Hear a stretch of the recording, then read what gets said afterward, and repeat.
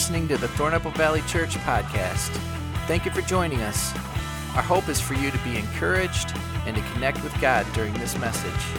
If you'd like to know more about Thornapple Valley Church, visit tvcweb.com. Well, hello, everybody. All right, let's do this again. I've been gone for a little while, so I've been preaching. I'm rusty, so I'm going to need your support. So I'm going to say it again. I want to hear it. I'd love to hear it. Those of you who are online, respond. Hello, everybody. Hello, it's good to see you all. Welcome to our last meeting of Stupid Taxpayers Anonymous. All right, this is our last one where what we've been doing really is trying to take a biblical event or a Bible story of some type and come together around that and see what we can learn in order to pay less stupid tax. And I'm going to be honest and tell you that I've paid a lot of it. Today, our story comes from an interaction between Jesus and all we really know this person as is a Pharisee, because there isn't really a name given in this interaction. What we know about Pharisees, of course, is that they were part of the religious leadership of the Jewish religion. And we also know when we read this, and you'll see what I mean when we go through it and read it, is that this guy actually was speaking on behalf of others in all likelihood, because it kind of describes it as the Pharisees said. And so we know somebody said it, but probably he was speaking on behalf of others. And what they were doing was they were sort of making a statement, a pretty strong statement that they probably hadn't thought through real well. Let me just ask a question. Anybody ever done that?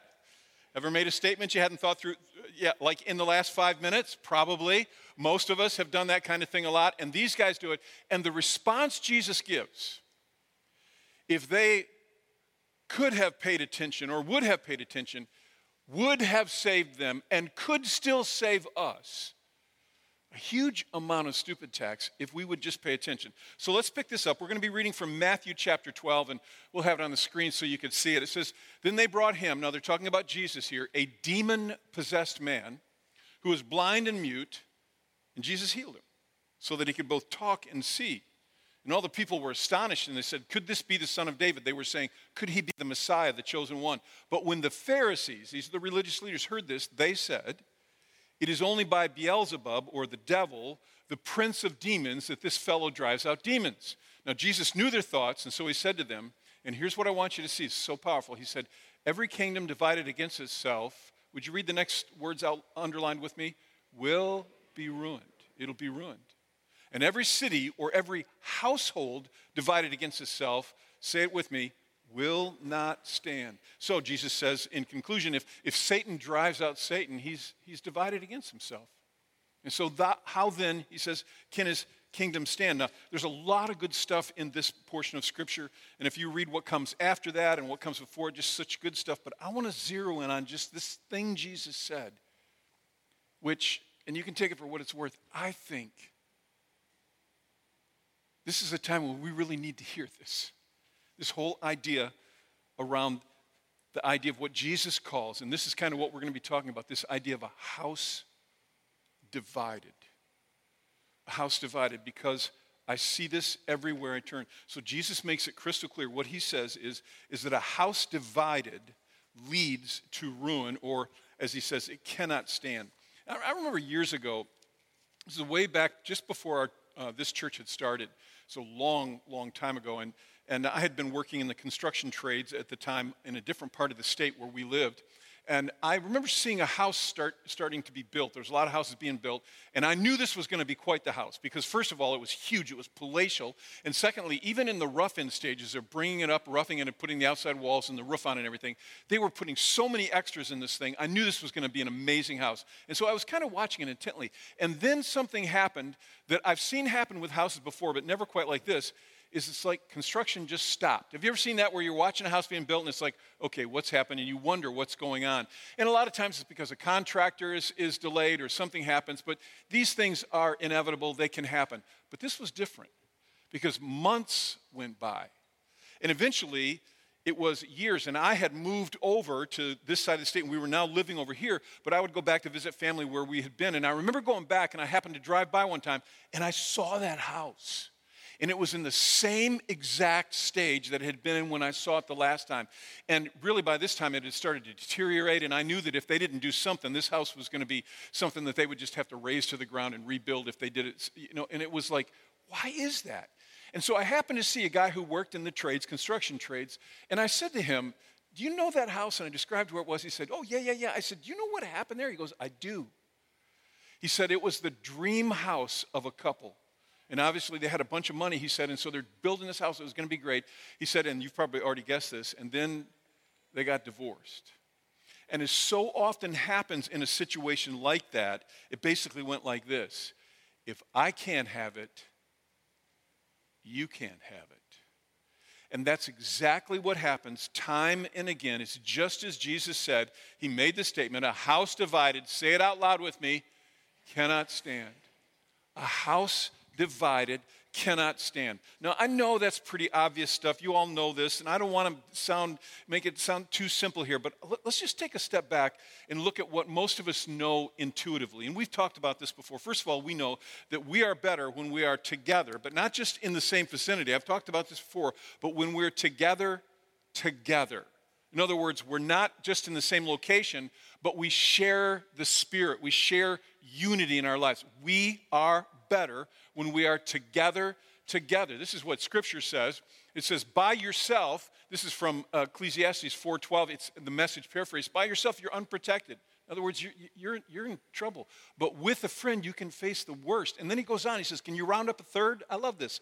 A three-stranded rope isn't easily snapped. We are better together. In fact, I talked about this just about 2 months ago on June 7th. If you weren't here, it's worth listening to that talk on the podcast if you can, because this is what we know, is that when we are connected, not just physically together, but when we share unity, we are stronger, we are smarter, we are more capable, we are healthier in every single way when we are together. Now, based on knowing that, and you already know that, you know that.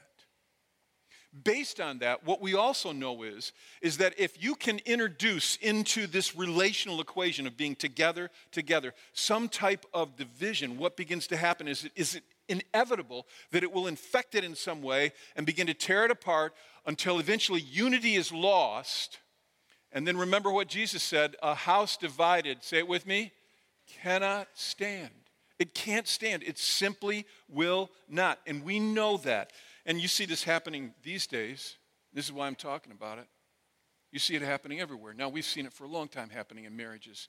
We see it happening in extended families. So like brothers not talking to brother, not talking to a parent, not talking to a cousin or a sibling. We see it happen in the workplace. We get angry, we get resentful, we lose our unity together, and now we're at the same job site, but we just hate being there because we don't want to be around that person. We see it happening in our nation.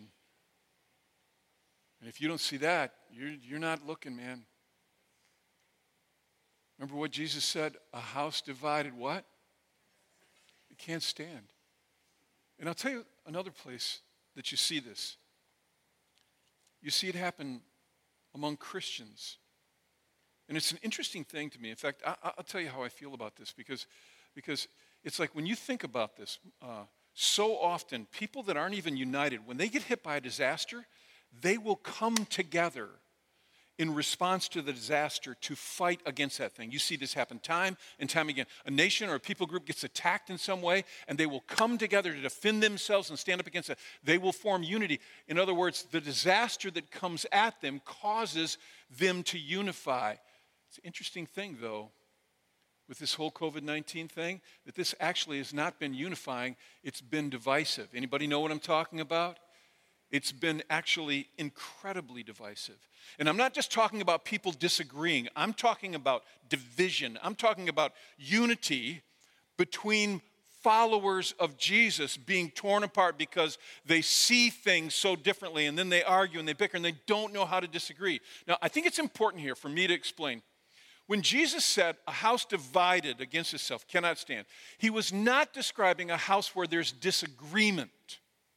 You need to understand that in unity, being together, you're still going to have disagreement and different opinions and different perspectives.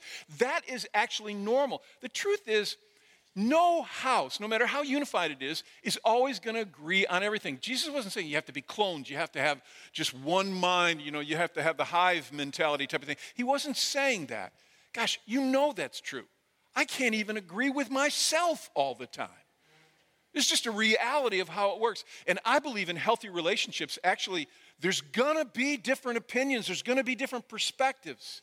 So Jesus was not saying that a house with disagreements or seeing things differently cannot stand. He was talking about something deeper, about a sense of unity. He wasn't describing disagreement. And as I said, these things are true in all relational areas. Anytime you have more than one person, this stuff is happening. And maybe you're thinking about it right now. And this is what I hope, too. Maybe you're thinking about your marriage and saying, I feel like these days it's kind of like we're a house divided. Heed the words of Jesus. A house divided, what? It cannot stand. And if you do not address it, if you do not deal with it, whether it's a marriage or whether it's a relationship with a family member that's extended, whoever it is, if you allow that to continue, it will bring division and it will bring damage. And these things are true in all kinds of areas, and some of you are thinking about them in your family, or maybe you're thinking about something at work, or maybe you're thinking about something in our nation. I was listening to guys in my life group. They were just talking, just this morning as we met, talking about how I don't even like to watch the news because I find myself getting so angry because of my perspective, and then what I hear, and I get it. Does anybody know what that person's talking about? Because I was like, dude, that's why I had to limit myself on how much. I don't watch the news, but I'll read it on my phone, and I find my blood pressure, if I could measure it, I never do, but I think it's pretty sure it's going up, baby, because I'm just ticked off. And everybody has their perspective. And what this does is this is not just disagreement, but it brings about a brokenness in unity. And so you can think about it at work, you can think about it in your family, you can think about it in your marriage, but I'm kind of talking this week about what happens in churches, among Christians, not just TVC, but in the Christian world on the whole.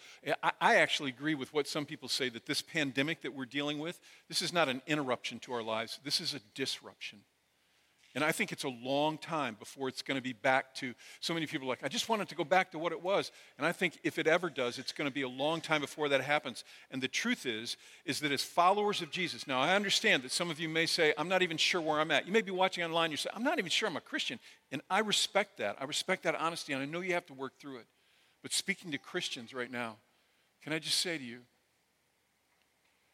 I don't feel like maybe in my lifetime I've ever known a time where we need to be more unified. The world is broken and heartbroken. And they need to see people who say, we have a hope. And even though we don't always see it the same way, we share a unity. And I think the church needs that. I think Christians know that we have a very real and present enemy who comes to steal and kill and destroy. And he's looking for any way. And if it's true that a house divided cannot stand, what's the way he would use to try to get the Christian church on the larger? How does he try to destroy it? By introducing division and a destructiveness. And he will use that if he can. And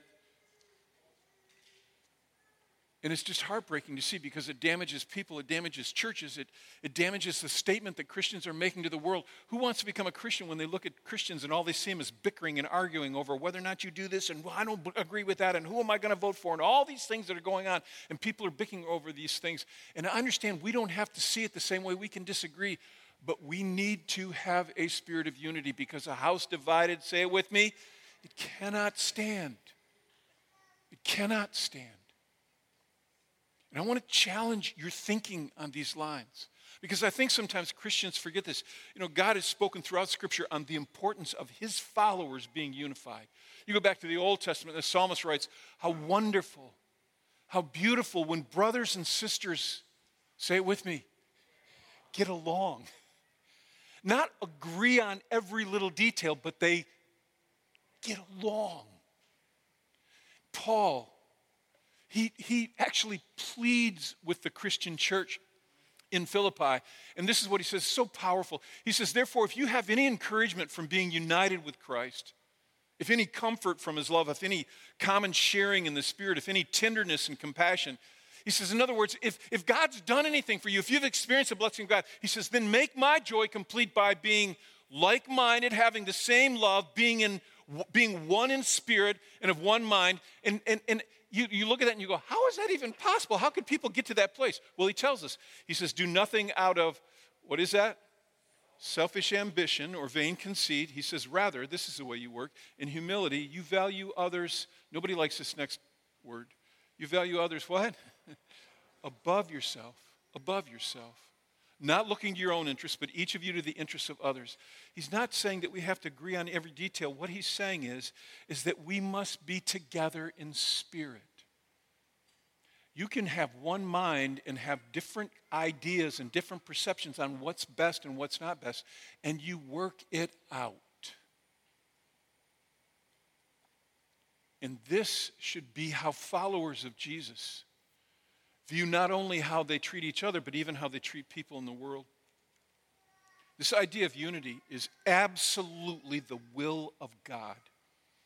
And yet I see the Christian church under attack these days, and I'm just going to tell you, I think if we're not careful, we're going to pay so much stupid tax. I'm just telling you, I think we are.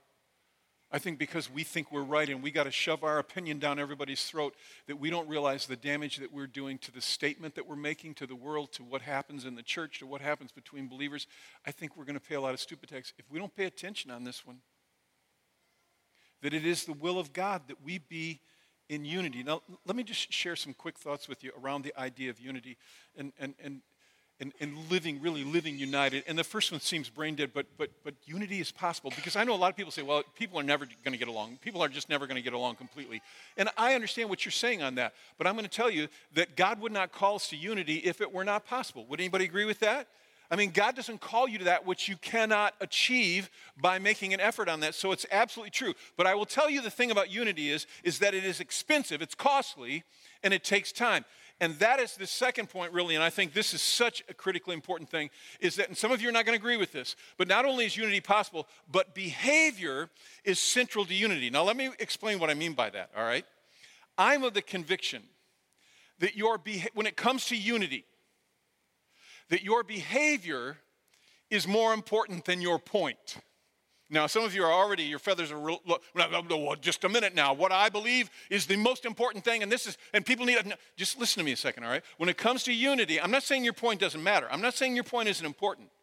But what I am saying is when it comes to unity, the behavior you hold is more important. It's central to unity. It's actually more important than your point. And your point's important. And here's why I say this. Because here's what you know. Let's say you're talking to somebody and they're politically on the other side of the coin. Or maybe this whole thing with COVID on whether people should wear face masks or shouldn't, or whether this should happen, or whether that, all these things people love to bicker about. And they're on the other side of it. Here's what you already know about them. They can be wrong. Now, you know that they can be wrong because you're right. But you also know they can be wrong because you know that there have been times when you have been wrong. So you know they can be wrong and that they can change their mind because you know that there have been times when you have been wrong and you have changed your mind. Come on, is that true? So you know that. See, here's the thing, though.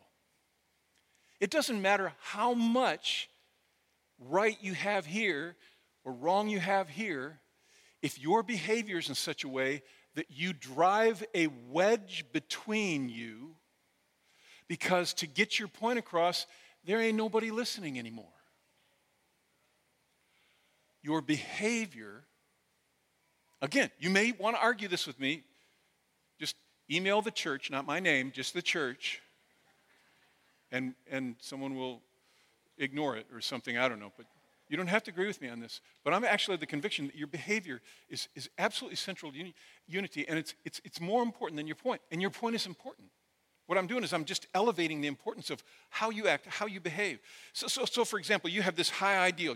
This is the way, great. You have a high ideal. You believe this thing. Wonderful. But the problem is that if you drive people away, no one can even hear it. You know what Scripture says? This is so powerful. This is in Galatians chapter 5, verses 14 and 15. It says, "For the entire law is fulfilled in keeping this one command. Love your neighbor as yourself." Now look at this next part. So incredible. "If you bite and devour each other, you watch out or you will be destroyed by each other."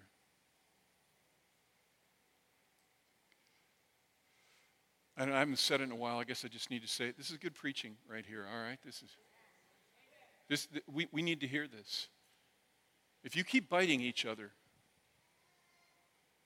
and devouring each other, you need to be aware that you will destroy each other, because a house divided against itself, it cannot stand. It cannot stand. It cannot stand. So I'll say it again. It's not your point. It's your behavior. Unity is possible. Behavior is central to unity. Here's a third thought, and I think this is so powerful, is that unity thrives in a spirit of peace. Jesus made a statement. He said, "Blessed are the peacemakers." And he said that for a reason. Because wherever there is peace, there is blessing. And there is the Spirit that provides a place for unity to take place. And so unity thrives in a spirit of peace. And we're going to come back to that in a minute. But look at what Scripture says. This is so powerful. This is Ephesians 4:3. It says, "Make every effort to keep the unity of the Spirit." How do you do that? Through the bond of peace. Isn't that interesting? You keep the unity of the Spirit, not by making sure everybody knows what you believe and what's right and what's wrong and all that. No, you keep the unity of the Spirit through the bond of what? Of peace. And as I said, we'll talk more about that in a minute. So unity is possible. Behavior central to unity. Unity thrives in a spirit of peace. And the last thought, and I already said this, but I'm just going to come back to this because I think it's so important. I'm not the end of my talk, but just these pre-thoughts. And then I've got a few thoughts to share. It won't take us long. But a peaceful spirit is not a compromised spirit. See, I know some of us listening to this, even right now, we're like so concerned. You're just talking about me compromising what I believe. You're talking about, no, you're afraid that if you lose your energy, if you lose your anger, if you can't keep reposting these horrible things that you've been posting, that somebody else has written that are just here, you think if that doesn't happen, that your point will be lost. What I'm contending is, by doing it, your point gets lost. By that very act, your point gets lost because you drive people away. I look at this stuff on social media. Honest to goodness, I hardly look at social media anymore. I went back on because of the COVID thing. I'd gotten off of it, and I'm not going to be on it that long because every time I look, all I see is people shouting at each other. It's like, this is the way it is, and people that don't agree with this are stupid, and those aren't the exact words, but that's the implication through and through, and they're foolish, and they're idiots, and how can anybody think this way? And can't you see it? Somebody's going to go, I didn't agree, but I heard what you said, and I have changed how I'm living and what I believe. Said no one ever. All we're doing when we do this kind of thing is turning the volume up, and then somebody else on the other side turns their volume up, and we're just shouting at each other louder and louder, and there is nothing that brings any kind of unity or any kind of health to us. Just be thoughtful about this. Look, I see this, and it just breaks my heart. So the reason I'm talking about this is because I see all this division among Christians. And frankly, I don't think it's wrong for us to see things different ways. I think it's wrong for us to allow division to come in and destroy the spirit of unity that can be held, as Paul wrote, in the bond of peace. Whether it's disagreement over how we deal with the COVID-19 stuff or the racial demonstrations or politics or whatever it is, I'm just telling you, you don't have to sacrifice your beliefs, you don't have to sacrifice your point to have unity, but you do have to monitor your behavior. My stuff is always really simple. But I'm just saying, I think some of us have lost sight of the importance of what it means to be a follower of Jesus. And I'm really talking to Christ followers at this point. How you talk to and how you treat other people is so incredibly important. Because when we treat each other in undignified and unrespectful and unloving ways, we bite and devour each other, and we will be destroyed by each other. So let me just give you some quick thoughts on how we can, if you're willing to hear this, and you don't have to, but how we can beat division when it raises its ugly head. It's just three simple thoughts. And the first one is, I'll move on to that. The first one is, you have to humble yourself. This, again, these never go over really well. This idea of humbling yourself never really, we don't want to do this. But here's what I mean by this. I just use this as an example. You just sit down. You just sit down. Now, here's why I say you sit down. Because that is the posture of humility. It is not this. You need to understand that the way it is and what you're doing is, no, that is not humility. And humility is also not kneeling before the person going, whatever you say, I'll just have to believe and agree with. Humility is simply where you just say, okay, I'm here. It's respectful, it's kind, and it's thoughtful. Look,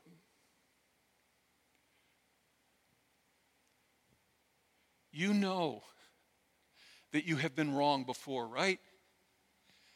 Come on, I don't know if the people online are just going, forget you, but here in this auditorium right here, you know that you have been wrong in the past, right?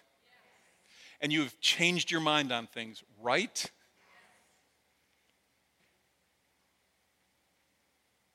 Don't be so arrogant to think that you are perfect. What I'm talking about when I talk about sitting is just, actually it's just a humble thing. Where do you need to do this? This is what I would say the first point is. Just sit your butt down.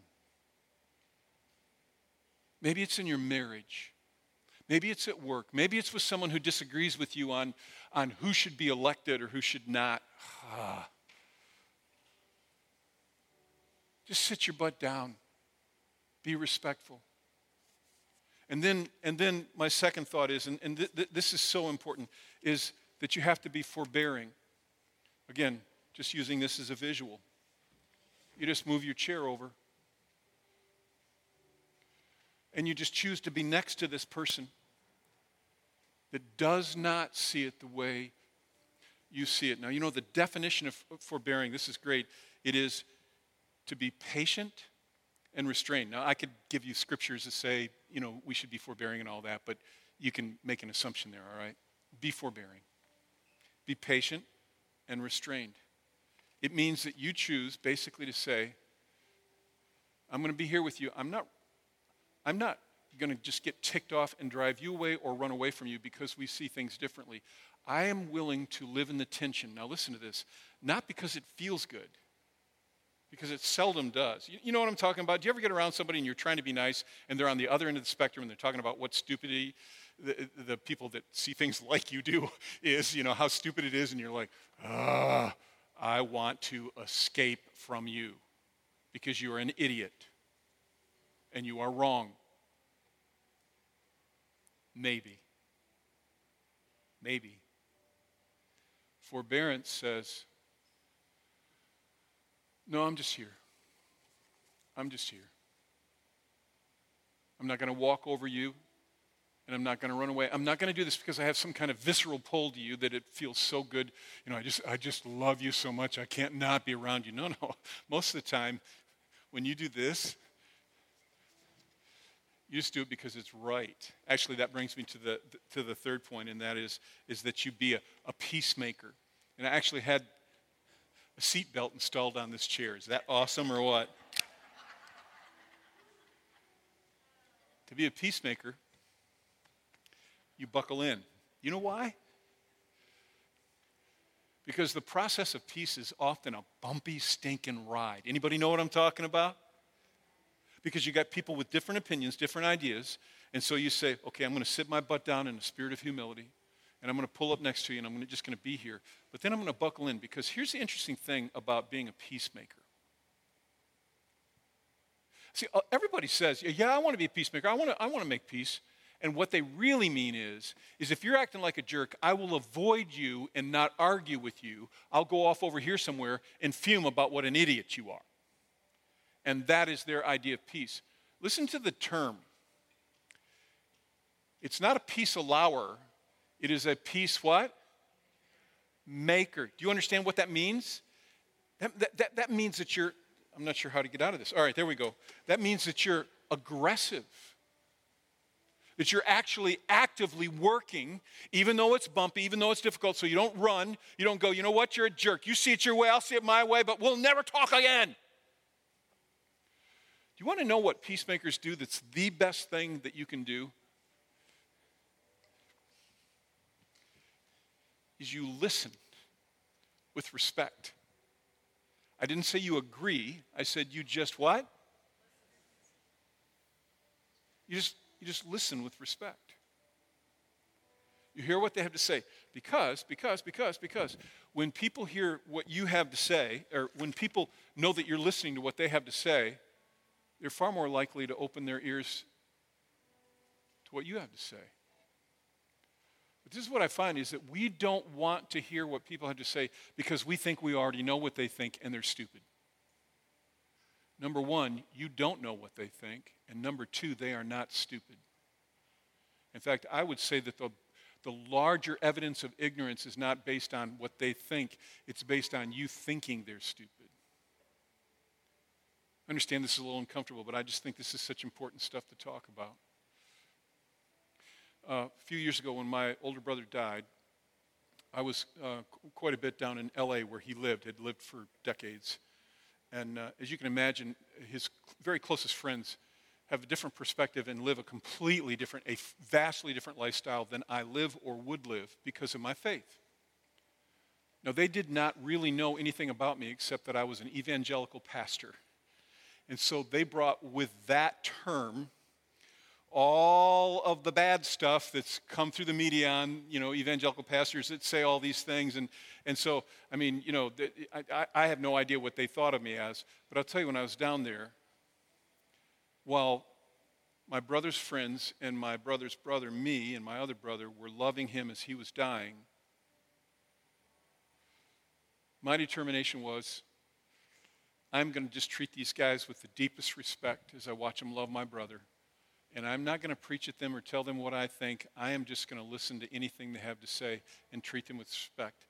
And it wasn't that difficult. And I'll tell you, after Rick died, I heard that they were talking about me. And they said, we thought he was going to be a total jerk. He was actually a pretty nice guy. And I was like, that's all? No, I didn't think that. What I thought to myself was, I don't know if the day will ever come, but if the day comes where there's an opportunity for conversation and they want to hear something that I have to say or they will hear me. Because I buckled in. I just sat my butt down, moved up next to them, buckled in, and listened to what they had to say. So this is what I'm doing. I'm just trying to call Christians out. You and I are called to be peacemakers. Peacemakers. And it's worth the effort because it is the call of God on our lives, and it's something we can do. And I hope that you will think about where in your life you need to set your butt down, scoot your chair up, buckle in, and don't destroy unity, build it. Because it is possible. Now, I will say this. Anyone who's listening to me, online, here in this auditorium, any of our campuses, this is true for people who are followers of Jesus and people who aren't. If you want to live a wholesome life, man, be a peacemaker. Just be a peacemaker. But I will tell you, the best way to start is in relationship with Jesus. And if you don't have that, you can have that. I'm going to pray. And then at all our campuses, we're going to go to a time of worship. But when I pray, if you've not opened your heart up to Christ, you can do that. You can do that right now. So why don't you join me? Let's just pray together. And if that's you, if you need to come back to God, or you want to give your life to Him and just say, I need your help. If you sense Him speaking to you, just open your heart and say, Jesus, I ask you to come in and take charge of my life. It really is that simple. It's not a formula, it's just a fact. Come in. Take charge of my life. I give you my heart. And for all those who prayed that prayer now, God, we pray that they would experience your loving touch in your hand. Move in their lives. Help them grow. And God, for all of us, help us to be peacemakers. In Jesus' name, amen. Thank you for listening to the Thornapple Valley Church podcast. If you found this message encouraging, we invite you to share it. For more information, visit tvcweb.com.